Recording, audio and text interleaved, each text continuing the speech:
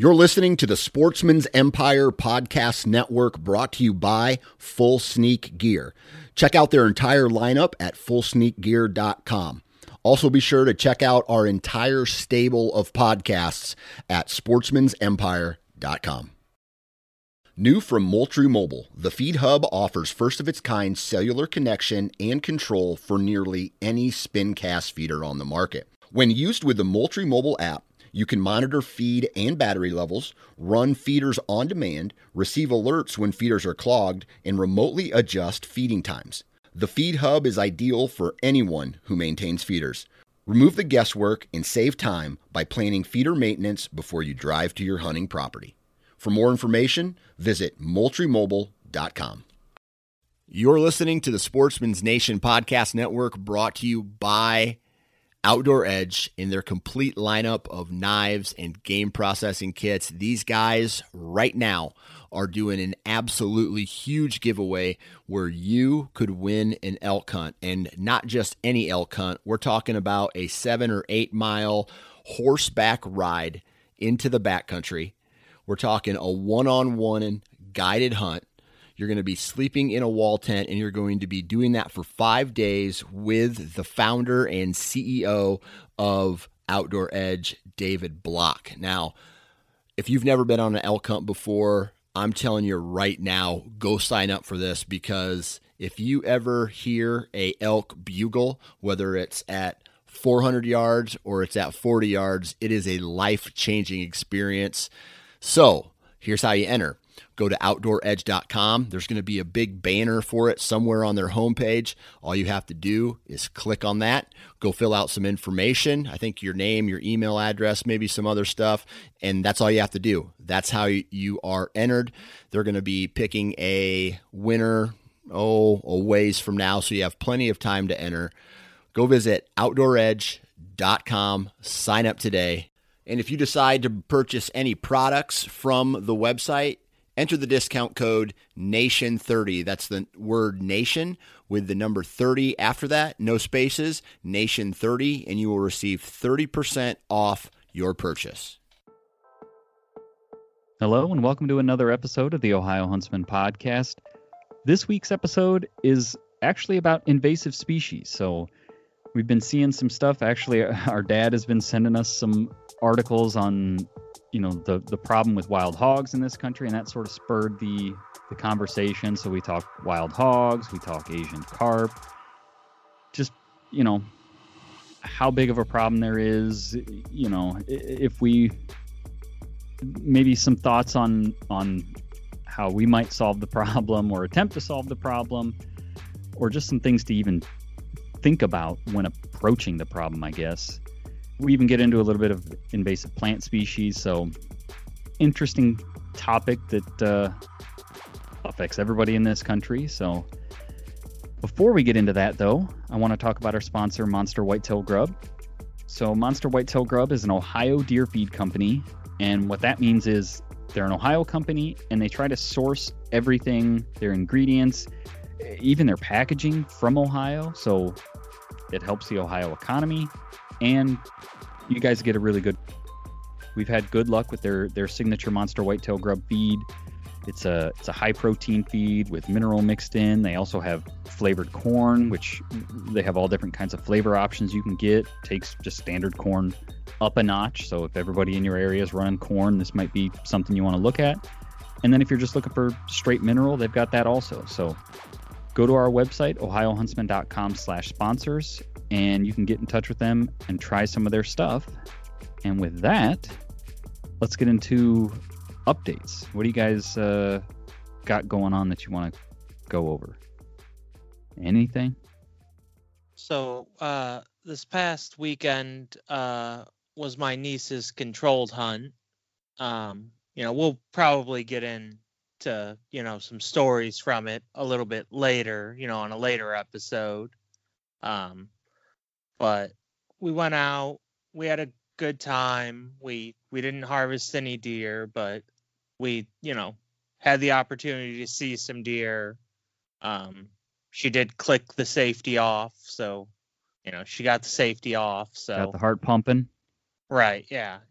And, I mean, I think had the heart not been pumping so much, we probably, at least would have had a shot.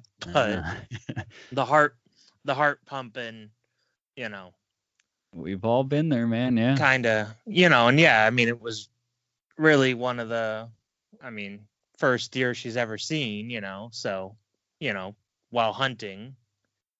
So Sure. It took her a little extra time to get on target. And right. By that time, it was too late. That was at Mosquito Lake. What is Mosquito Creek? Okay. All right. Wildlife refuge. Okay. It was the youth controlled hunt. All right. So that's what I've been up to. Yeah, I went out for my first two sits, I guess, of the season. So it was, I guess it would have been the second weekend of season. So I think it was October 3rd, 4th. And out at this, the Summit County Parks hunt zone that Jacob got drawn for, and didn't see a single deer. But I think that was more on me. It was just poor stand choice, given the time of year, and we had gone in and looked, did some scouting and picked some spots that I had picked out some spots that I thought looked good, but I think I was too set on those spots instead of going where the sign told me I should be. I just had these spots in mind, but it was a good opportunity to get some of the kinks worked out. The first sit, you get your gear all squared away. I've got a few things that I changed this year that I was kind of trying out and things, and so it was a good opportunity to kind of do that without being halfway up the tree and going, oh my gosh, there's a deer right, like one of those scrambles and everything's a cluster. And it was kind of nice and leisurely in that regard. So, but it was good to be out there. But that's about it for me. Jake, you got anything going on? Yeah. Like Jeff, Dad, and I went out opening weekend at the parks. Jason sat that one out, spent time with the family, and then, like he said, just went out this last weekend. But the opening weekend, we went out and I sat a ground blind that they had set up. They went and did all the scouting and prep work and set me up nice with the ground blind. I shot, I think it was the first evening. We didn't hunt the morning of opening day. But I shot a doe. If you follow the Instagram stories. And I think we mentioned it briefly last week that okay. You got a deer. So, but you can enlighten us with some additional details. I had put a trail camera up on this area, and I pulled that card going in, so I was sitting in the blind, quickly searching through the images, and I saw that there was these two deer that were running together, a small buck and a doe. And the small buck worked its way in, and I wasn't going to shoot it, so I started shooting it with the camera and recording it. And then next thing I knew, the doe that had been running with him showed up, and she wasn't so fortunate. So I harvested her, which was all good. She didn't go too far. Good shot. Everything was good there. And then after I had shot her, there was another 4 or 5 deer come through out of range, but similarly on the same path, but out of range. So I kind of used that information to adjust where the ground blind was a little bit. Going into Sunday morning, I hunted the same spot because I figured if it isn't broke, don't fix it, but didn't see anything. So then I moved the blind a little bit midday Sunday. Sunday evening, went and sat that same blind, but I had moved it 50 yards, probably closer to where those deer crossed out of range, and didn't see anything where I wanted the deer to come, but I did have a deer come into the left of my blind and never had a shot at it because I didn't have that window open. It didn't come to the right side of the blind that had the window open. So that one got away, so to speak, but I kind of knew where the deer are because I was seeing deer. And then I haven't had a chance to get back out there, but I know Dad sat that area when he went with you, Jason. So, and he didn't see any deer. Saturday he sat there. Sunday he sat in a stand north of there, but he saw deer on the Sunday morning sit north of the blind, but didn't see anything when he sat in the blind. Sat in the blind. So who knows? They might have shifted a little bit. I don't know. But yeah, that's kind of the thing with this time of year is, I guess, why a lot of people don't like hunting October or call it the October lull. It's because patterns change quick this time of year. Yeah. So you can be on them one day and off of them the next because temperatures change or food changes or there's a lot of shifts going on. So sure. Yeah. We'll see. Jeff and I are going to get after him again this weekend coming up. Jason's going to have to sit this one out. He's got a special anniversary coming. So yep. It's 10 years with me and the wife. Congratulations on that. Yeah. It's hard to believe. It's one of those things, it's like 10, it doesn't feel like 10 years, but yeah. Or like, I was just telling Amanda the other day, Ella's going to be turning 5, Lily is a little older than that, but, I said, the time, it seems like a blink of an eye, she's going to be 5. I told her, it's kind of freaky to think that, the time it took her to go from 0 to 5 is the same amount of time it's going to take her to go from 10 to 15, right. Like it just feels like a 10-year-old is, I don't know why I picked that number, but like a 10-year-old seems very different than a 15-year-old, a 15-year-old daughter's like, yeah. the dreaded, teenage daughter thing, but I'm sure it'll be all fun and wild and interesting when we get there, but just one of those things that was like, oh man. Yeah. And then speaking of Lily, I took her out hunting at my property, and the first night we went out, it was Tuesday of opening week, I guess. So opening day was Saturday, obviously. I think it was Monday night. Took her out. We didn't see any deer. The neighbor messaged me and said, "Are you out?" And I'm like, "Yeah, we're sitting in the blind." And he said, "Oh, well, the deer are at my feeder." So they went to the wrong place, basically. So he tried to go out and run them off and see if they'd come our way. And I did see them running, but they never ran to us. They were well off through the woods or whatever. So, sure. But then we went back out Thursday in the evening, and everything came together just as it should. I put the crossbow iPod type thing for her and helped, she's only 5, so with a lot of my help, was able to sit there, sit in the blind with me though. And we missed the first one because I got this cheap knockoff phone scope thing.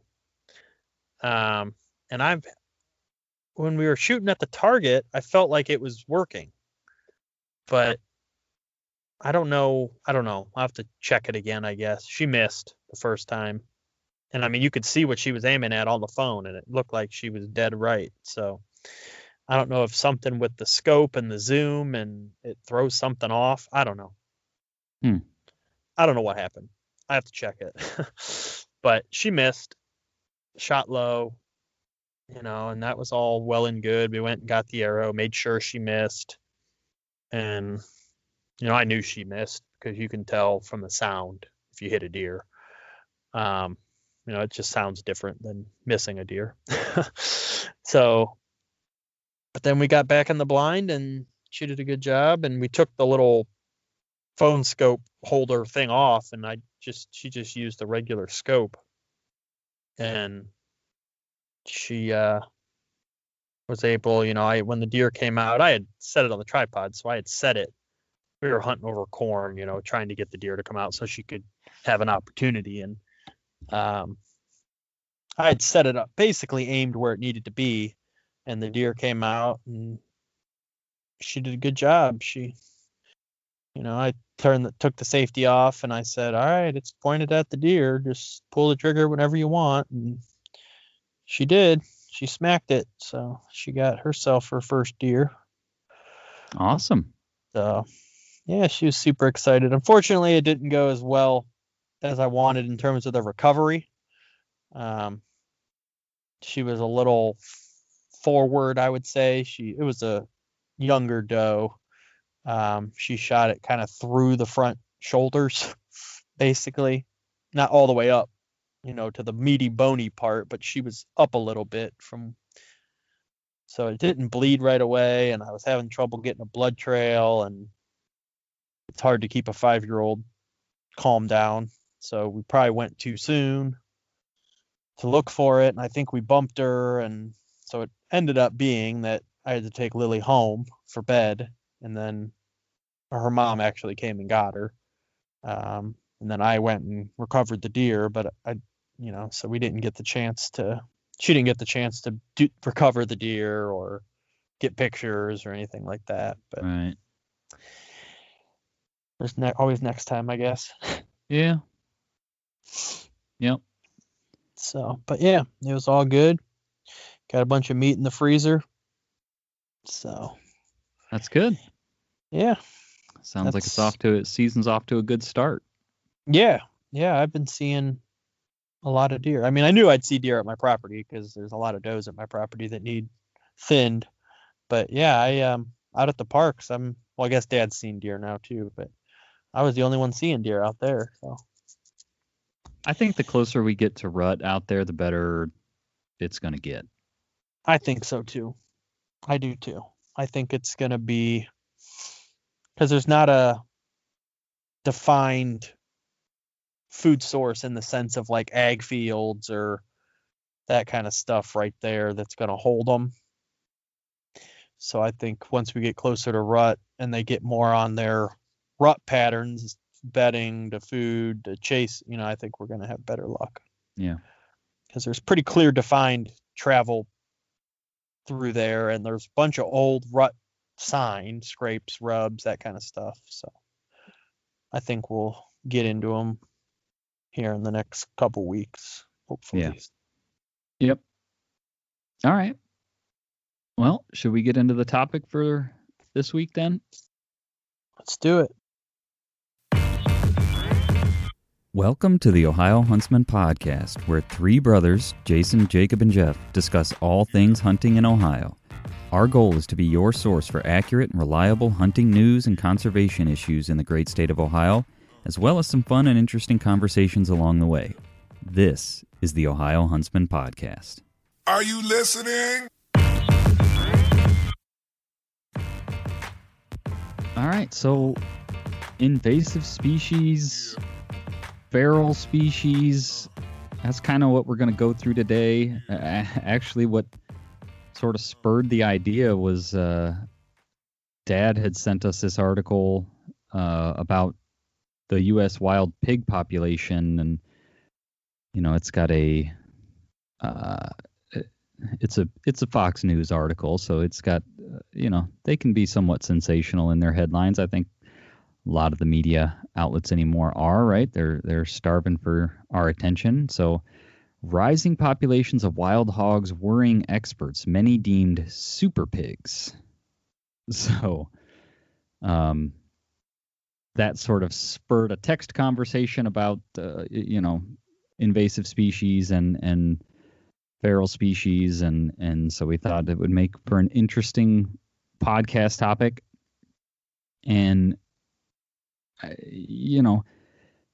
hogs isn't one that we in Ohio here struggle with too much. I mean, there are feral hogs, and I'm sure the people whose property is affected by hogs would argue differently, but I guess as compared to other states, right? We don't have it near as bad as, say, Texas. Texas is one of the states that they called out specifically in this article. Texas, Florida, they have big problems. This article says there's according to Texas Park and Wildlife, Texas has roughly 1.5 million feral hogs. Florida has more than 500,000 wild hogs, and they're estimated to be between 1 to 2 million in the southeastern U.S.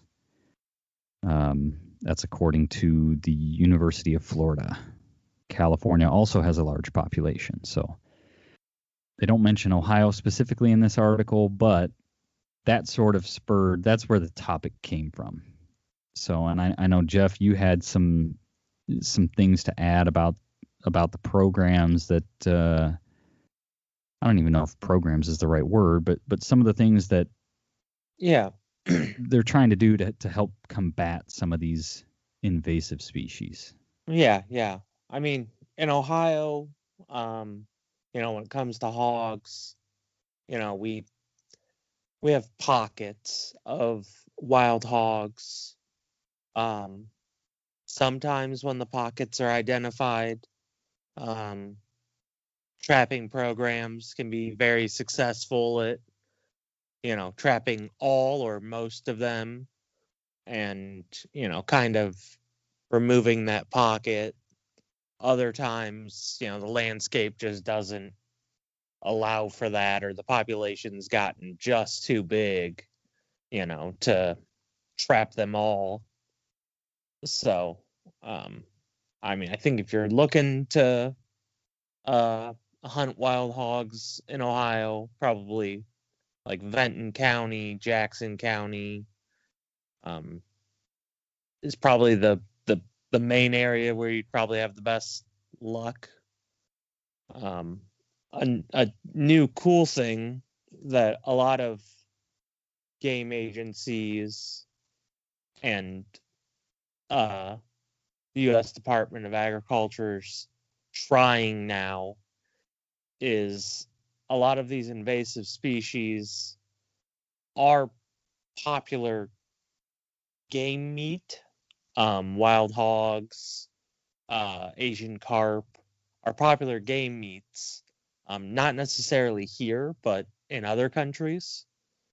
So a new push is to basically rehabilitate the reputation of these animals, as a food source, so that people will start targeting them as food.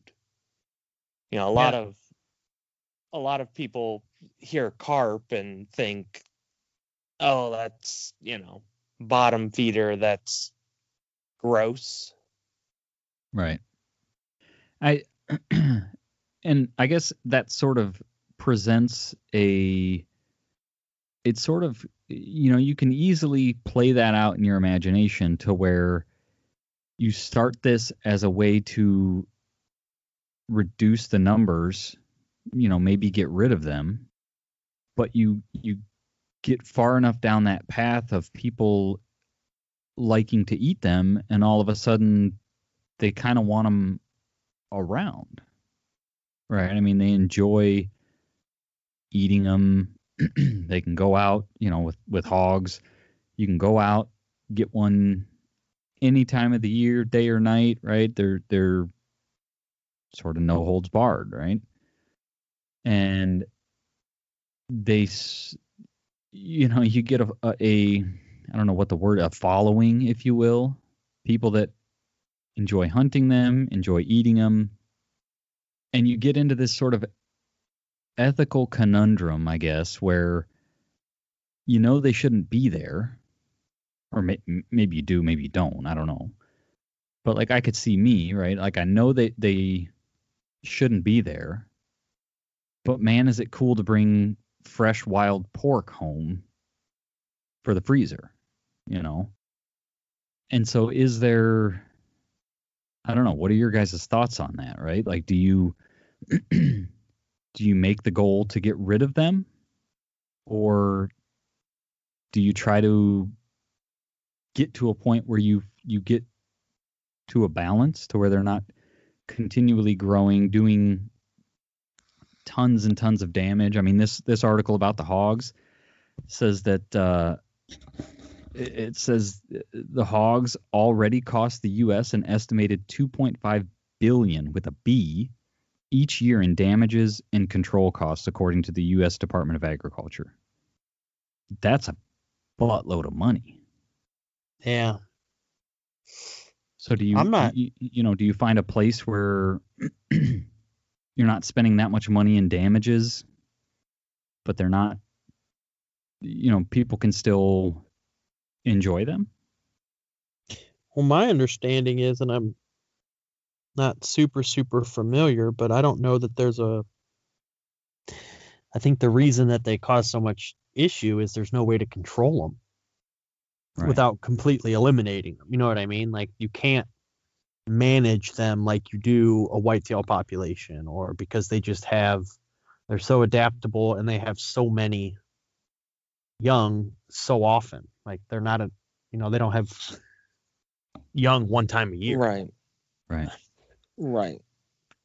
Yeah, what I've heard with wild hogs in Ohio, or not in Ohio, but in the United States, and feral pigs, is that you have to harvest somewhere between 85 and 90% of the population annually to keep it a stable population, which is a ridiculous amount. You know, I mean, you really have to basically hammer them down to nothing every year just to keep it stable. And you basically, unless you had intensive hunting programs, you're not going to do it with just shooting them with a rifle. Even shooting them at night, I don't think you get a group of them come in, and you get a couple, 2, 3, maybe if you're lucky, the conditions are right. That's not 85%. You'd have to do that night after night. Right. They're going to wise up to that. They're, right. Even so it seems like one of these scenarios where you're just not going to do it with a rifle. Right. Even trapping them where you set up a big pen and, with a trap door, and you trap 5, 6 of them in one night.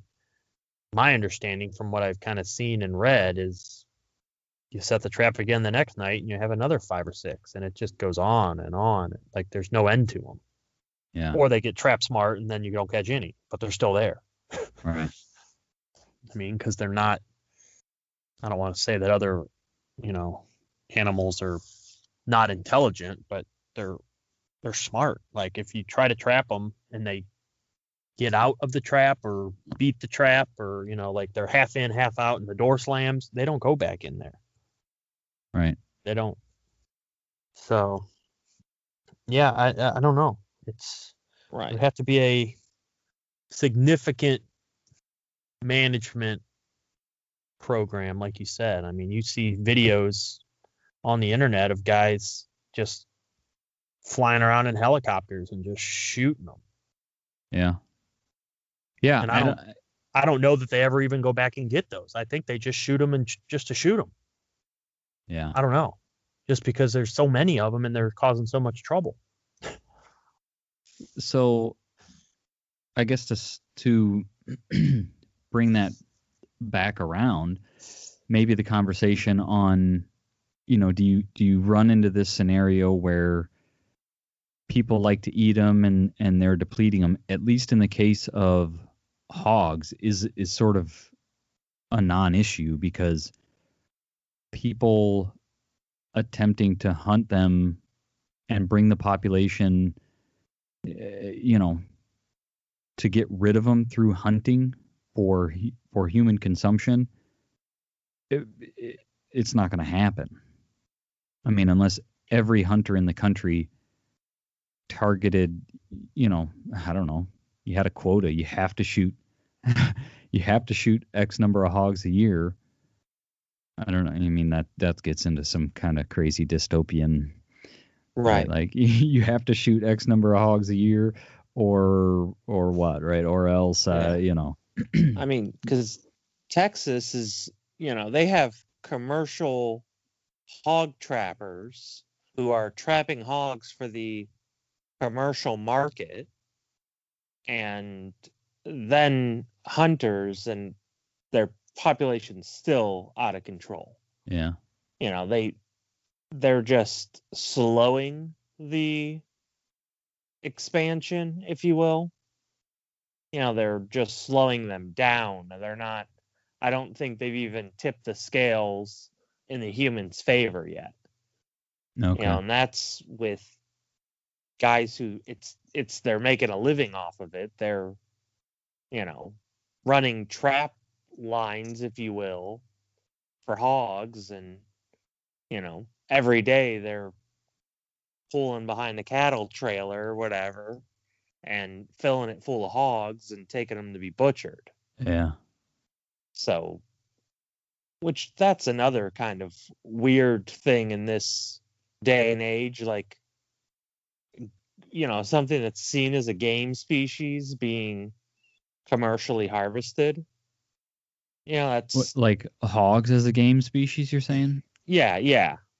It's seen as a game species. And by who? Like in what way, I guess? That people are going out and hunting it.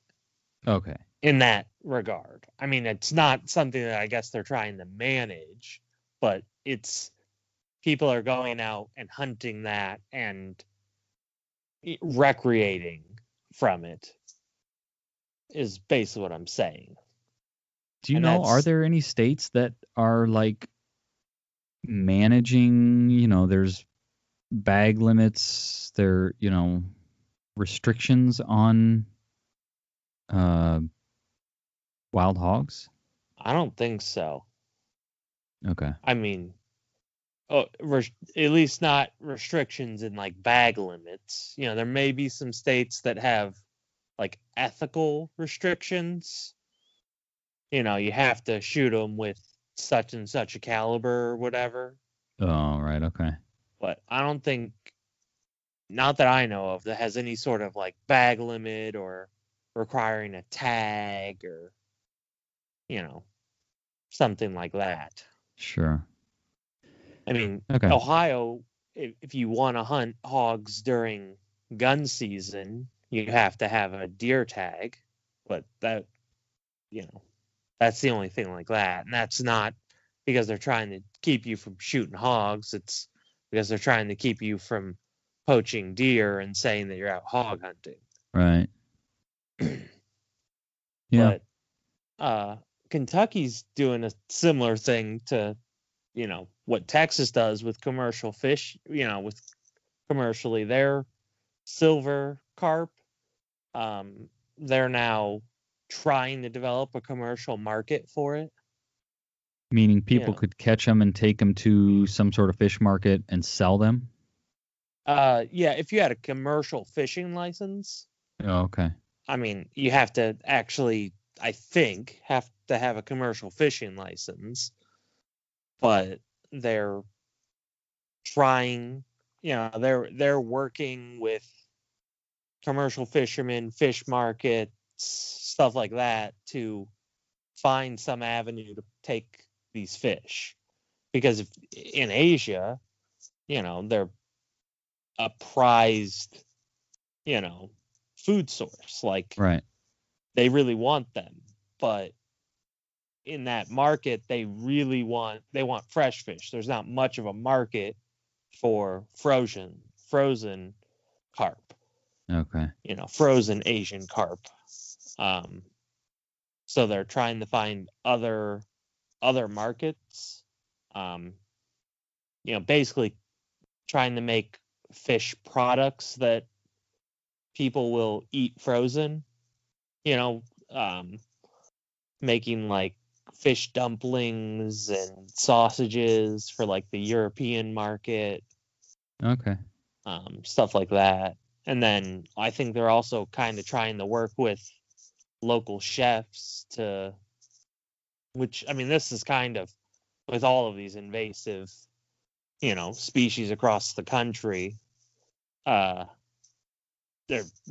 game agencies are trying to work with like local chefs to make there be a local demand, whether, how big or small that is. Every bit helps. It's the kind of the you can't beat 'em, eat 'em movement. Okay. I think that's actually like a cookbook or something. I can't remember. I think it's a a cookbook you can find online that is all invasive species recipes. You can't beat 'em, eat 'em. I need to find a delectable Phragmites, invasive Phragmites recipe. Yeah, that one might be hard. Yeah. I don't know what to do with those. I mean, I know people eat cattails, but that's about as close as you're gonna get. Yeah.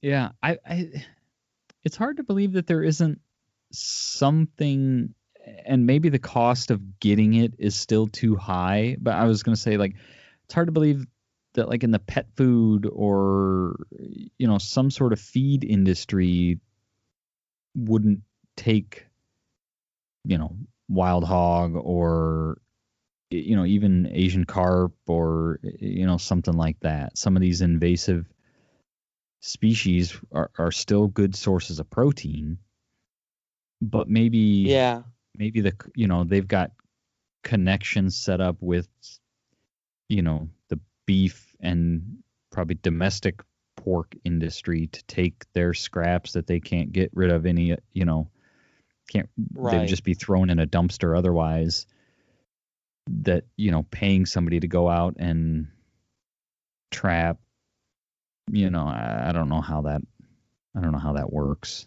Yeah, because the other thing I was thinking is like fertilizer. Yeah. I know you can go to like the home improvement store and buy like fish fertilizer. It's like, I don't know what it is exactly other than dirt and ground up fish. But yeah, you think, especially, with like carp, when they're being fished for commercially and, they're bringing in thousands of pounds. Right. Like, I mean, farmers pay a lot of money for fertilizers, so you would think, I don't know, that maybe you could make money there. Like, it's cheaper than fertilizer. Yeah. To just dump a bunch of fish in the, I mean, it would cause a great stink, but so does a lot of other fertilizers we put on fields. So as we're into fall deer season, if deer scent is something that you have used in the past, or are thinking about trying this year, check out Mastin's Deer Scents. Mastin's is a sponsor of this show, and we like that because they make a really good product. They collect all their scent on stainless steel, which is more than you can say for some companies. Some companies collect on concrete, and we all know concrete's porous, and you can get off scents and off flavors, if you will, in concrete. So you get a good, clean scent product. The prices are really good, and they've got a lot of options. So go to mastinsdeerscents.com. Check out what they have to offer. You can order right on the website, and they'll ship it right to your house. Now let's get back into the conversation. It's certainly a tough problem. I would be curious to know, like, obviously these things can't be managed like we do our traditional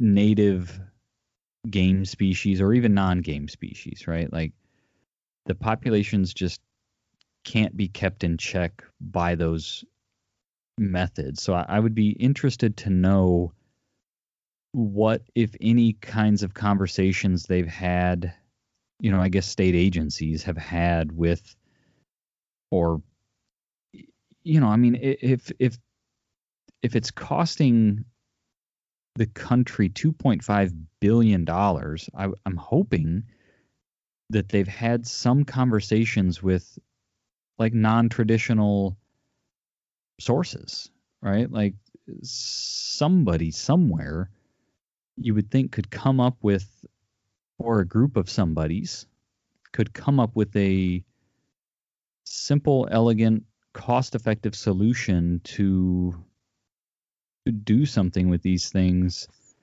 There's obviously that game agency component because it's not an animal in a pen that you can just go out and get whenever you want. It's in a native landscape, and with Asian carp, you got to think about bycatch and disturbing the ecosystem for the native species. But so they would certainly be a player at the table.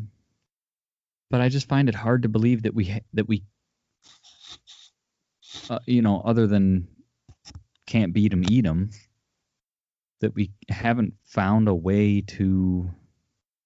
And you don't hear me offering any suggestions, so I realize I'm not helping.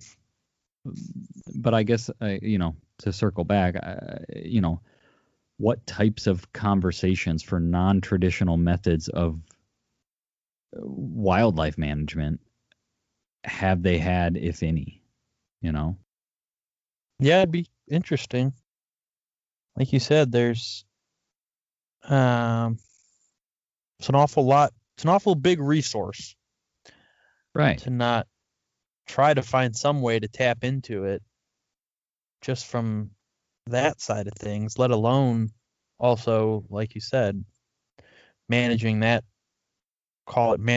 resource benefits all the natural, normal resources that they're now damaging. Yeah, so like we need to saving money by not having them damage everything. Plus, you're also potentially saving money or making money off of a very, very, very renewable resource. Right. Like we need to get like Apple's marketing team to figure out a way to make, disposing of wild hogs or Asian carp sexy. Right. Like, right. I mean, that's a lot of what you pay for in Apple products is their masterful marketing. Right. They do a fantastic job with it. Yeah. So like, I guess that's what I'm talking about with like non-traditional, like if Apple's marketing team were to sit down or, pick your Under Armour, who, any of these companies that just do phenomenal marketing. What would they come up with? What story could they come up with to make it appealing to where, not just hunters are like, yeah, you know what? I kind of do want to go whatever. Shoot a wild hog, have one as a, I don't know. I'm not a masterful marketer. Yeah. Well, in terms of actually solving this problem, I just solved it, man. Well, you may be thinking too far inside the box still. Okay. Because what I'm thinking is there's a lot of animals out there that as humans we've accidentally almost drove to extinction, and by just the byproduct of our activities.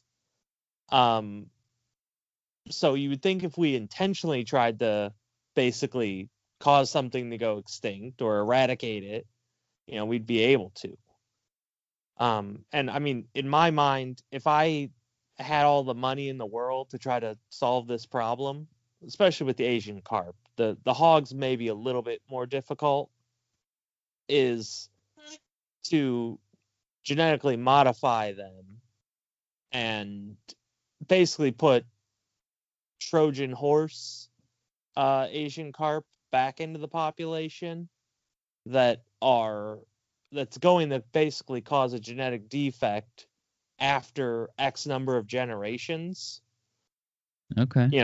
And that causes them to go sterile or causes them to die. Allow them to breed, like the first breeding, the first time every fish breeds, it breeds successfully, but then the offspring of that fish are not viable or something. Right. And so many, that would, you got to make it so it's so many generations out that they spread through the whole population. But I mean, because we've done this with other animals and humans by accident. Not with genetic engineering, but with chemicals, we've, caused entire cities, because we don't realize that there's chemicals in the water to become sterilized, and so you would think if we had, what number did you say? How many billions of dollars a year? 2.5 billion. Yeah. When you're talking that kind of money, you would sure think someone would be able to find a way to manage this. Right. Yeah. I mean, I could argue that Apple's development team would have come up with something like that. Right. But I mean, it's a great point, right? Like, instead of doling out money here to this farmer, to this landowner, to this, to that, like, just stop, and we're all just gonna suck it up for a year or two, and instead of spending $2.5 billion across the country to various landowners, we're just gonna put that money in an account, and whoever solves the problem wins the prize. And if nobody solves it, then you can, maybe you put a timeline on it. I think we're getting onto something here. It's a contest with a giant cash prize. And whoever solves it gets the money. And if nobody solves it within 5 years, then we say, hey, now I get, there's a lot of farmers that you could probably put out of business in 5 years if they had really bad hog damage. And, I don't know. Maybe you don't, you'd have to figure out the details, right? Maybe you don't not give them anything, but instead of giving them, maybe you only give them half or whatever. Because the idea here is not to put farmers out of business. But if there was some way that you could sort of have them all weather the storm, because we're not going to be doling out billions of dollars in damages and control, but instead we're going to, pay this team or, run this contest where somebody's going to come up with a solution like that. Then you get into some, like, there's probably a movie out there about something like that where it seems good on paper, but then you release these things into the wild and they breed with absolutely something eats them, and now you have, like, I don't know, mutant jackrabbits that eat meat or something. And right. I don't know. Absolutely. I mean, I'm not saying that any of these are sound scientific ideas. All I'm really me. Well, yeah. I mean, they're very good theories, but all I'm saying is we've done a lot of this stuff accidentally in the past. So you would think if we intentionally tried to do something, we could do it. And this may kind of lead us back to, especially with the hogs, is that although they're, people kind of say like, oh, I want them all gone. When it actually comes down to it, it's like, well, I don't want all of them gone. I still want to be able to hunt them. I just don't want that many. Right. I don't want to Right. tear everything up. Right. Right. And I think that's kind of the big issue with hogs is basically you either have to have zero or overpopulated. Yeah. Yeah, like there is no balance. They are either destroying everything or you don't have them. Yeah. Right. Because I mean, even with Lake Erie, kind of some of the invasives in Lake Erie, a lot of people complain about them until you kind of talk about, oh well, we'll just get rid of them all, and then it's like, well, we don't want rid of all of them, like because zebra mussels cause a lot of problems. They damage boats and piping systems and ecosystems, but they make the water clearer and kind of clean up the water, and a lot of people like that benefit, and Right. even some wildlife is benefiting from it.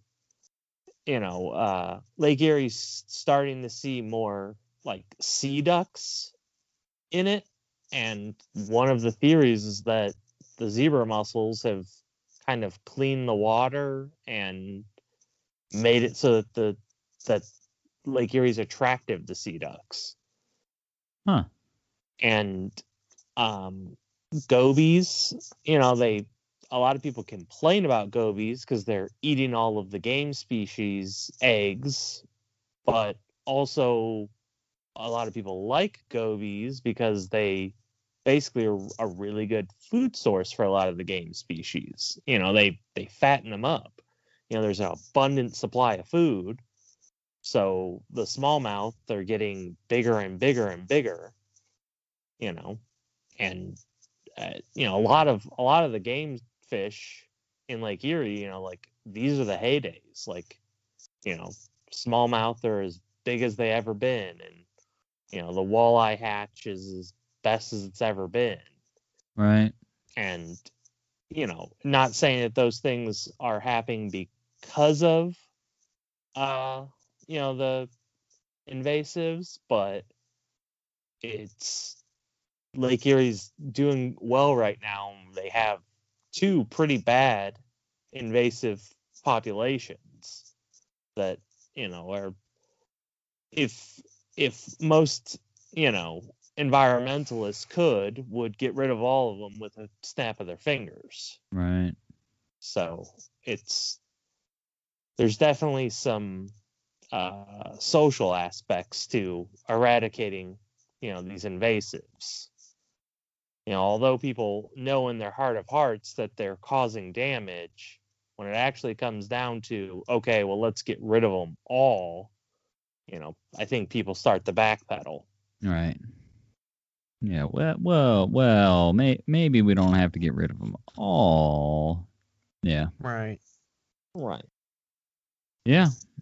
It's I mean, and like you've heard us talk here, each species is a little different, right? So it's a complex and nuanced problem that isn't going away, and hopefully we can figure out a way to do something, right? Keep things from continuing to spiral. I mean, like we said at the beginning of this, we don't struggle too terribly bad with the hogs in particular. Like Jeff mentioned, we do have other aquatic invasives. Water's a big part of Ohio outdoor recreation. We've got the Great Lakes, Lake Erie. We've got, good rivers and streams throughout the state. Ohio River, Muskingum River. We've got good resources, and it all gets affected by these invasives in the aquatic sense. And we didn't really even get into invasive plant species, but that's a whole another topic in and of itself, I think. Yeah, that's a whole new ball game. Right. I mean, I'm not familiar with names of invasive plant species per se, but my understanding is that some of people's favorite landscaping plants are actually invasive. There's a lot of things that people like. They're pretty, they get pretty flowers, but at the end of the day, they are an invasive species that if not, if you plant it in your flower bed and control it, that's one thing, but to like let it, if it starts to spread or whatever, a lot of the things people like are actually invasive species and hurting the natural wildlife or wild plant species. Yeah. When I was in college, I was out in the field with one of my professors, and a girl pointed out how pretty this plant was. It was like this purplish color flower, like it was like a lavender colored bush in the spring. It was a very nice looking bush. And, my professor, spouted off what it was and basically that it's invasive. And I remember driving, like a week later, I think coming home and just looking on the sides of the highway, and it's like, oh wow, like it's everywhere. Yeah. Just you basically now that I knew what to look for, just every hill had it on it. It was just lining the highway. Just everywhere you looked, you could see it. Yeah. And it's how do you control something like that? Yeah. It sounds like, I was going to say, I don't know if it happens to you guys, but like once I see one, then it like messes with my brain, because once you know what you're looking for, you see it everywhere. And my brain starts to go like, oh my God, what, it's everywhere. What are we going to do? And it's like, I'm not going to do anything to get rid of all of it. But, I guess other than, spread the word. And a lot of this stuff is like, well, not a lot, but, when you get into the plant thing, you get into the invasive versus non-native, right? I mean, we have some stuff that is non-native, but it doesn't outcompete, do damage. It's not supposed to be there, but it's also not really hurting anything. Like getting back to like the stuff you plant in your flower beds. A lot of that stuff is non-native, but right. It's not gonna choke out other stuff. Right. I think we've mostly learned our lessons. I think some of these like ornamental grasses, I think could possibly still be an issue. I don't know. But if you want to tell you what, the way hostas grow at my house, they're pretty invasive. Yeah, right. But if you want to Google a few and just, have your brain messed up as you're driving down the highway, the invasive Phragmites, that's one that you'll see, in ditches along the road, you'll see it. Japanese knotweed is another one that like once you see it, you'll see it lots of places. And then tree of heaven, that's another one that I had that the neighbor had one at our old house, and it was a rental and they didn't take very good care of it. And, so this tree grew up, it was too close to their, it was like, it was right next to their house. But man, do those things, they grow, you pull them out, you think you pull them out, and 2 weeks later, there's another shoot coming back up. It's like, good golly. But those are three. Then there's another one that I see that I'm not exact. It's one of the thistle there's a thistle that you'll see, especially driving down the highways. Like they'll mow, and then come summer, the only thing that's standing 4 feet tall in the mowed areas next to the highway is this thistle. And I don't know exactly what it is, but I'm pretty sure that's an invasive thistle species. But yeah, it's we don't have what's that stuff down the kudzu down south.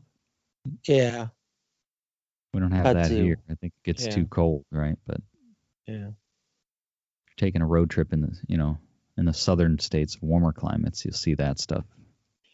yeah. I mean, But- there's too many invasive plants to even count. I mean, basically, we think, the invasive animals are a problem. When it comes to plant species, it's far worse typically. Yeah.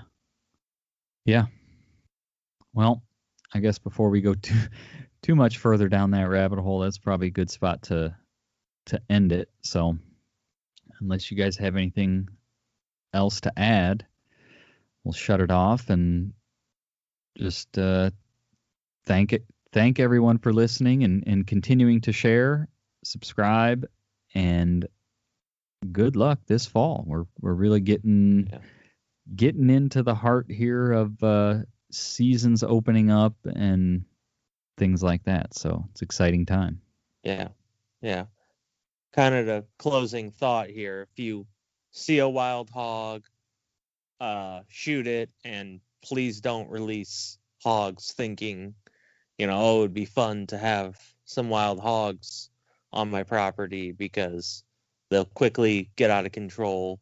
I mean, other than it's illegal, but they'll quickly get out of control and cause a big problem. Yeah. So Don't do that. even we had a hog, like a farm hog, one time show up at our house, and it was getting in the road. So we called the sheriff, and the sheriff basically said, well, if you see it again, shoot it, because basically that's all I'm going to do is come there and shoot it, because that's, we don't, with hogs, we don't look for owners, because they can get, we just shoot them. Huh. So. Well, there you go. Just shoot them. Yeah. All right. Thanks for listening. All right. That's it for this week. One thing I'll mention, maybe two things. If you guys are sitting in the deer stand this fall and are looking for something to pass the time, check us out on social. We're Ohio Huntsman on Facebook, Ohio Huntsman _podcast on Instagram. And you may just see that we're sitting in the stand at the same time. So, that would be kind of cool to hear from some of you that, if we're out hunting at the same time, we typically try to share things to stories and whatnot. So follow us on social. If, like I said, if you're looking for something to pass some of the long hours in the stand this fall. And the other thing I'll mention is, as we are getting into fall, I guess more, two things. As we're getting toward Christmas, and as, if you're looking for some new swag for, deer camp, gun camp, whatever, however you guys sort of, if you do some sort of get together around deer season, if you're looking for some new swag for that, go to ohiohuntsman.com/apparel and check out our shirts and sweatshirts and things we have to offer there. So that's one way you can support the show and get some cool gear out of it. And with that, I think we are done, and we'll talk to everybody next week. Thanks for listening.